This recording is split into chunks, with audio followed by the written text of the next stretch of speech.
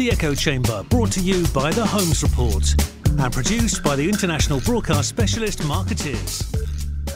Ladies and gentlemen, welcome to the Echo Chamber podcast. This is Arun Sudhaman. I'm here in Davos with Kathy Bloomgarden, CEO of Rudafin. Kathy, welcome. Thank you, Arun. It's great to see you here. We cross paths here every year. We do, but this is is this the first time you've been on one of our podcasts? I think so. I have a feeling it is. Yes. It's long overdue. So thanks for being on. Now, you are a Davos veteran. How many years have you been coming here? It's my 22nd. Wow. That's the most out of anyone I know. How come you've been coming for so long? Why do you think that you're... As you know, I've worked with CEOs for many, many, many years. Yeah. And I first started coming with CEOs to help them maximize and optimize their time on the ground, because this is big time commitment. Mm-hmm. And it's really important to make sure when you're here that you're taking valuable insights, that you're meeting good people that are helpful for shaping your thinking. So. Yeah. And do you still find that's the case? Do you find it more useful now, less useful? I think that now that I've been here so many times, I know how to do the speed dating thing really well. So I find that each year it gets a little bit easier, and I find it is extremely valuable. Yeah. So what are the big benefits for you in coming here? Because if we're being honest, there's still a lot of cynicism about Davos, especially from people who aren't here. Many in our industry as well. They see the event and they see the people flying in on private jets and talking about saving the world from climate change, all that kind of stuff. From your perspective, why is it so important? So what you can do in the Congress Center, and I do spend most of the time in the Congress Center, is really have one-to-one conversations or a meeting with the managing editor of one of the papers, the major papers, and the CEO, and then have a chance to really exchange ideas and thoughts in a way that you can't do when you have so many people in a room in another, in a meeting that's set up as a course of daily activities. Mm-hmm. So I think that this is unique in the sense that you can, in just a few days' time, meet every single managing editor of all the major news organizations, and that's unusual. Mm. So it's very effective from a kind of networking perspective, and building relationships. Relationships, absolutely, but also gaining insights to make sure that you adapt your own thinking as you go along and have all of these conversations. Okay, so let's talk about the insights from this year. What has struck you as important for your work as a public relations counselor? So what's really clear is that there's a very well-embraced narrative that's been emerging over the past months, or maybe even before that, but crystallizing around stakeholder capitalism. And I think that's been, as you saw from many of the sessions, that's been a very big focus. So when you think about how you make that come alive, there's sort of, for me, three aspects of it that are crucially important. The first is actually this vision. What is it? And do people really believe in it? The second is there leadership that's going to stand up and talk about it? That's going to really help carry it forward in a credible and authentic way. And the third is, what do you do about it?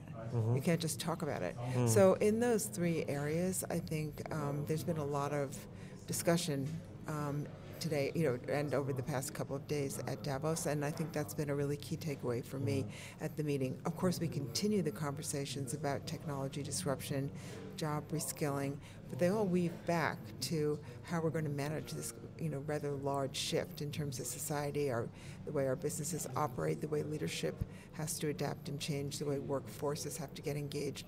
So it touches everything, and I think that's what's been somewhat of a platform under the whole stakeholder capitalism discussion. Stakeholder capitalism, presumably from your perspective, is nothing new, right? In your work, you've always had to balance the interests of various stakeholders. Has it surprised you that it's taken companies so long to get to this point where they also are now coming around to the idea that it's not just shareholders they should worry about? I'm not sure that they're first thinking about this now. I think it's a well-articulated, statement of a company's purpose. That's what you saw coming out of the Business Roundtable. So I think while many companies, first they used to call it CSR, but it was sort of parked under the communication function aside to one side, but I think it's become more of an integral element in the way companies and leadership think about the company's purpose. And it's why is it happening? Well, we talked about technology disruption, but the talent issue is also really important in a time of scarce talent and in a millennial shift in terms of views. You really have to be responsive to your employee base, and I think that's another important element for why this is shifting now. And are you confident that the talk on stakeholder capitalism is translating into action? So, Arun, that's a really very important point. And I was at a session this morning where that was exactly the point that was raised. It was CEOs from Coke, from Unilever, Black & Decker.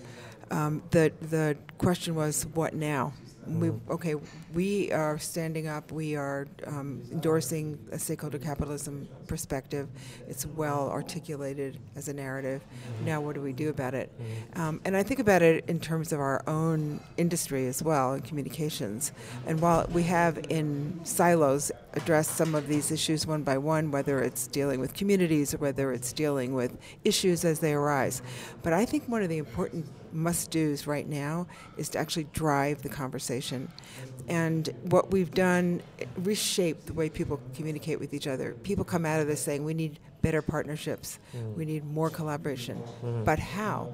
We set up an innovation lab at Ruderfin earlier this year, and we've been looking with a lot of new analytical tools at kind of the language. What kind of language are people using these days?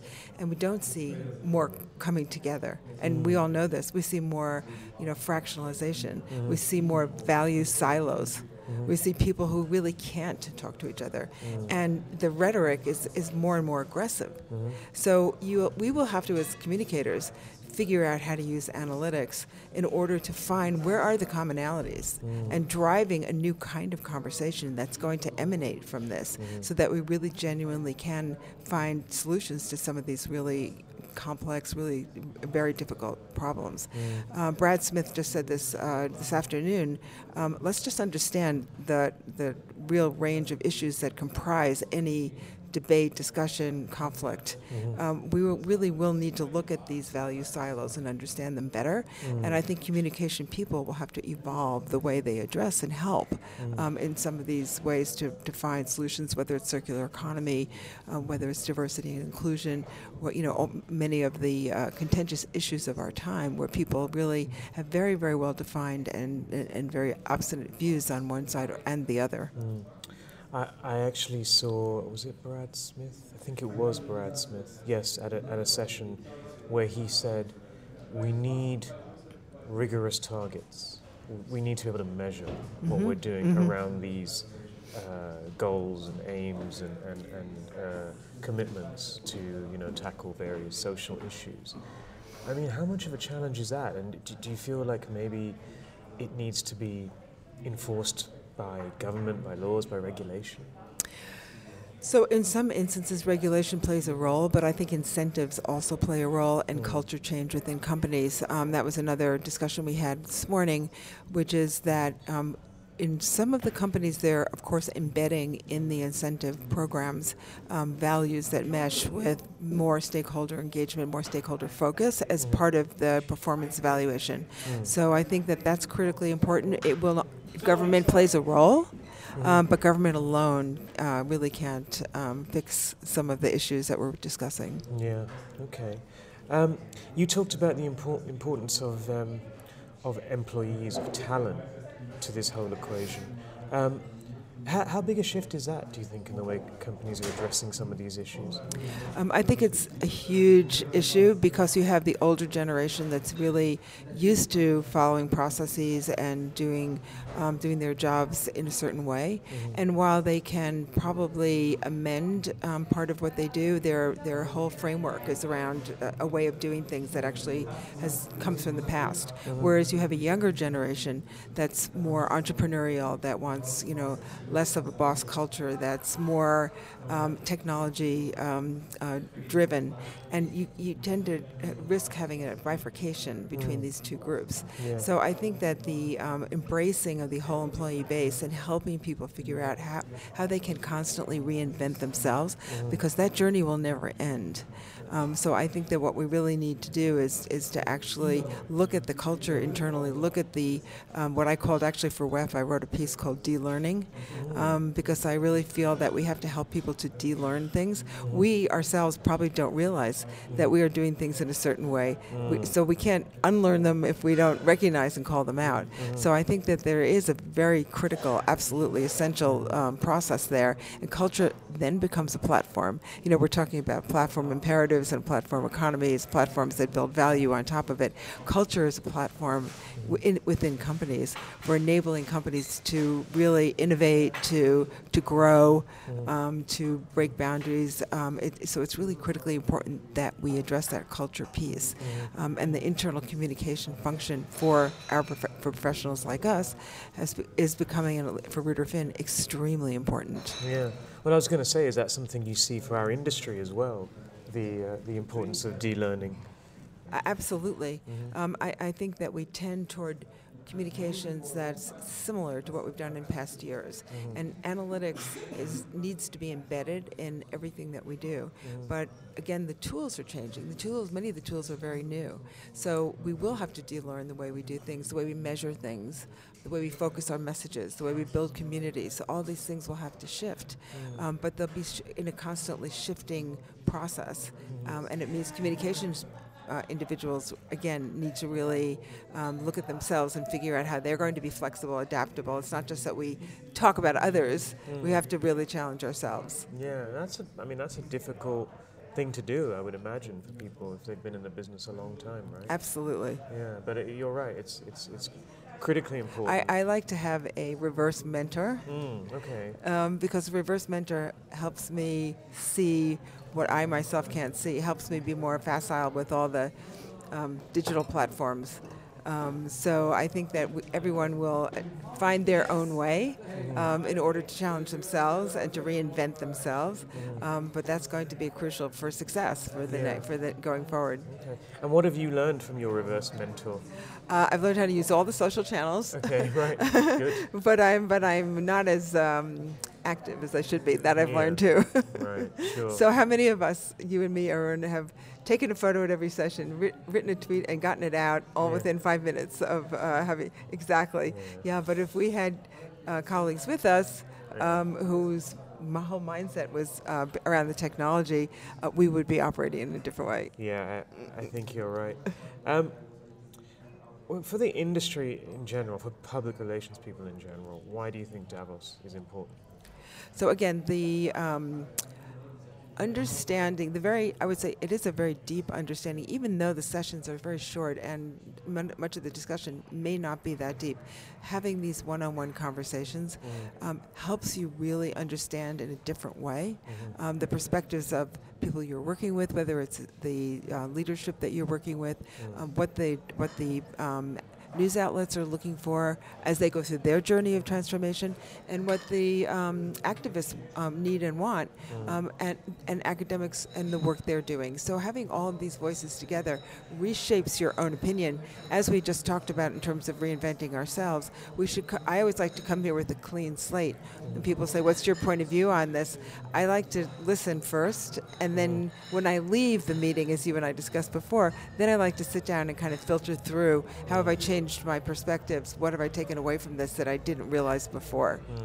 Okay. Tell me a little bit about some of the more esoteric things you've seen, maybe stuff that isn't directly related to the communications, public relations industry, but bigger macro trends that we should all be aware of that you have learned about this week. Well, I can tell you one of my favorite stories, and again, it's not related. Well, I guess we can take some learnings from it. On my shuttle ride, we all are taking shuttles all over the place. I sat with a professor who's coming from the middle of the U.S., who's working on the lack of green in urban cities as urbanization becomes more of a trend, and its impact and correlation on mental health and suicides. And what she found, and the discussion she's having here, is actually that living in an urban environment increases dramatically the suicide rate. And that if you put greenery, whether it's parks or on terraces or in some way expose people to green spaces, trees, and so on, you will reverse the trend. So these kinds of things that you just would never think of are something that you're exposed to. One session I really wanted to go to that I didn't have a chance to because I had a conflict was why is laughter contagious? And so how do you make people open up? We talked about this earlier in our role as professionals, in driving conversation being so important to what we do. Laughter can be a really important tool for making people open and feel comfortable. So I wanted to go to a session like that, which I would never have thought of either. So there are these sessions which are a little bit off your norm that really do make you stop and think. Yeah, and that's probably one of the big benefits of being here. What are your survival tips? Because everyone I see here is just like really strung out. They're having multiple meetings. They're going to events. They're networking. They're trying to make deals. They're trying to learn about the world. They're meeting journalists. If you are a journalist, you're also filing copy and interviewing people. How do you survive this week in one piece, or do you not? You just accept that you're not going to be able to? No, there's two super important survival tools. Yeah. Snow boots. Okay, right. And honestly, people who've come here before even don't always bring snow boots. And I have seen so many people sliding. And forget about having to change them the 7 times that you enter the Congress Center. So snow boots are super important, and putting aside the sort of feeling that you have to walk in and be perfectly attired, keep the snow boots on. I've kept mine on all week. Me too. I don't do any of that. I don't understand. I don't know how you can walk around with a spare pair of shoes. And the second point that's super important is forget about sleeping. There was actually, it's harder, but it's really important to psychologically get your mind set around you're not going to sleep that much.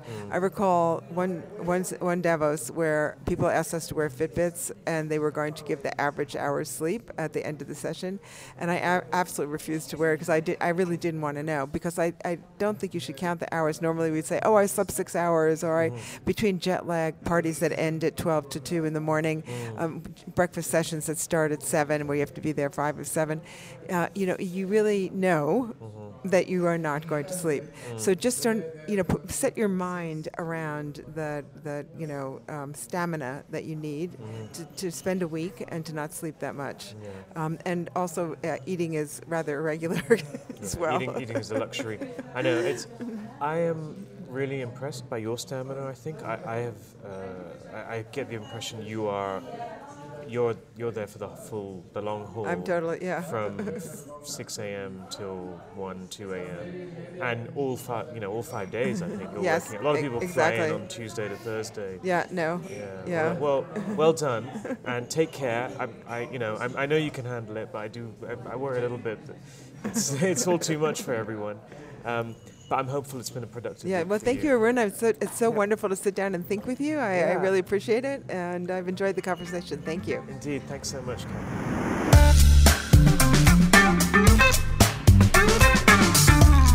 You've been listening to The Echo Chamber, brought to you by The Holmes Report and produced by the international broadcast specialist Marketeers.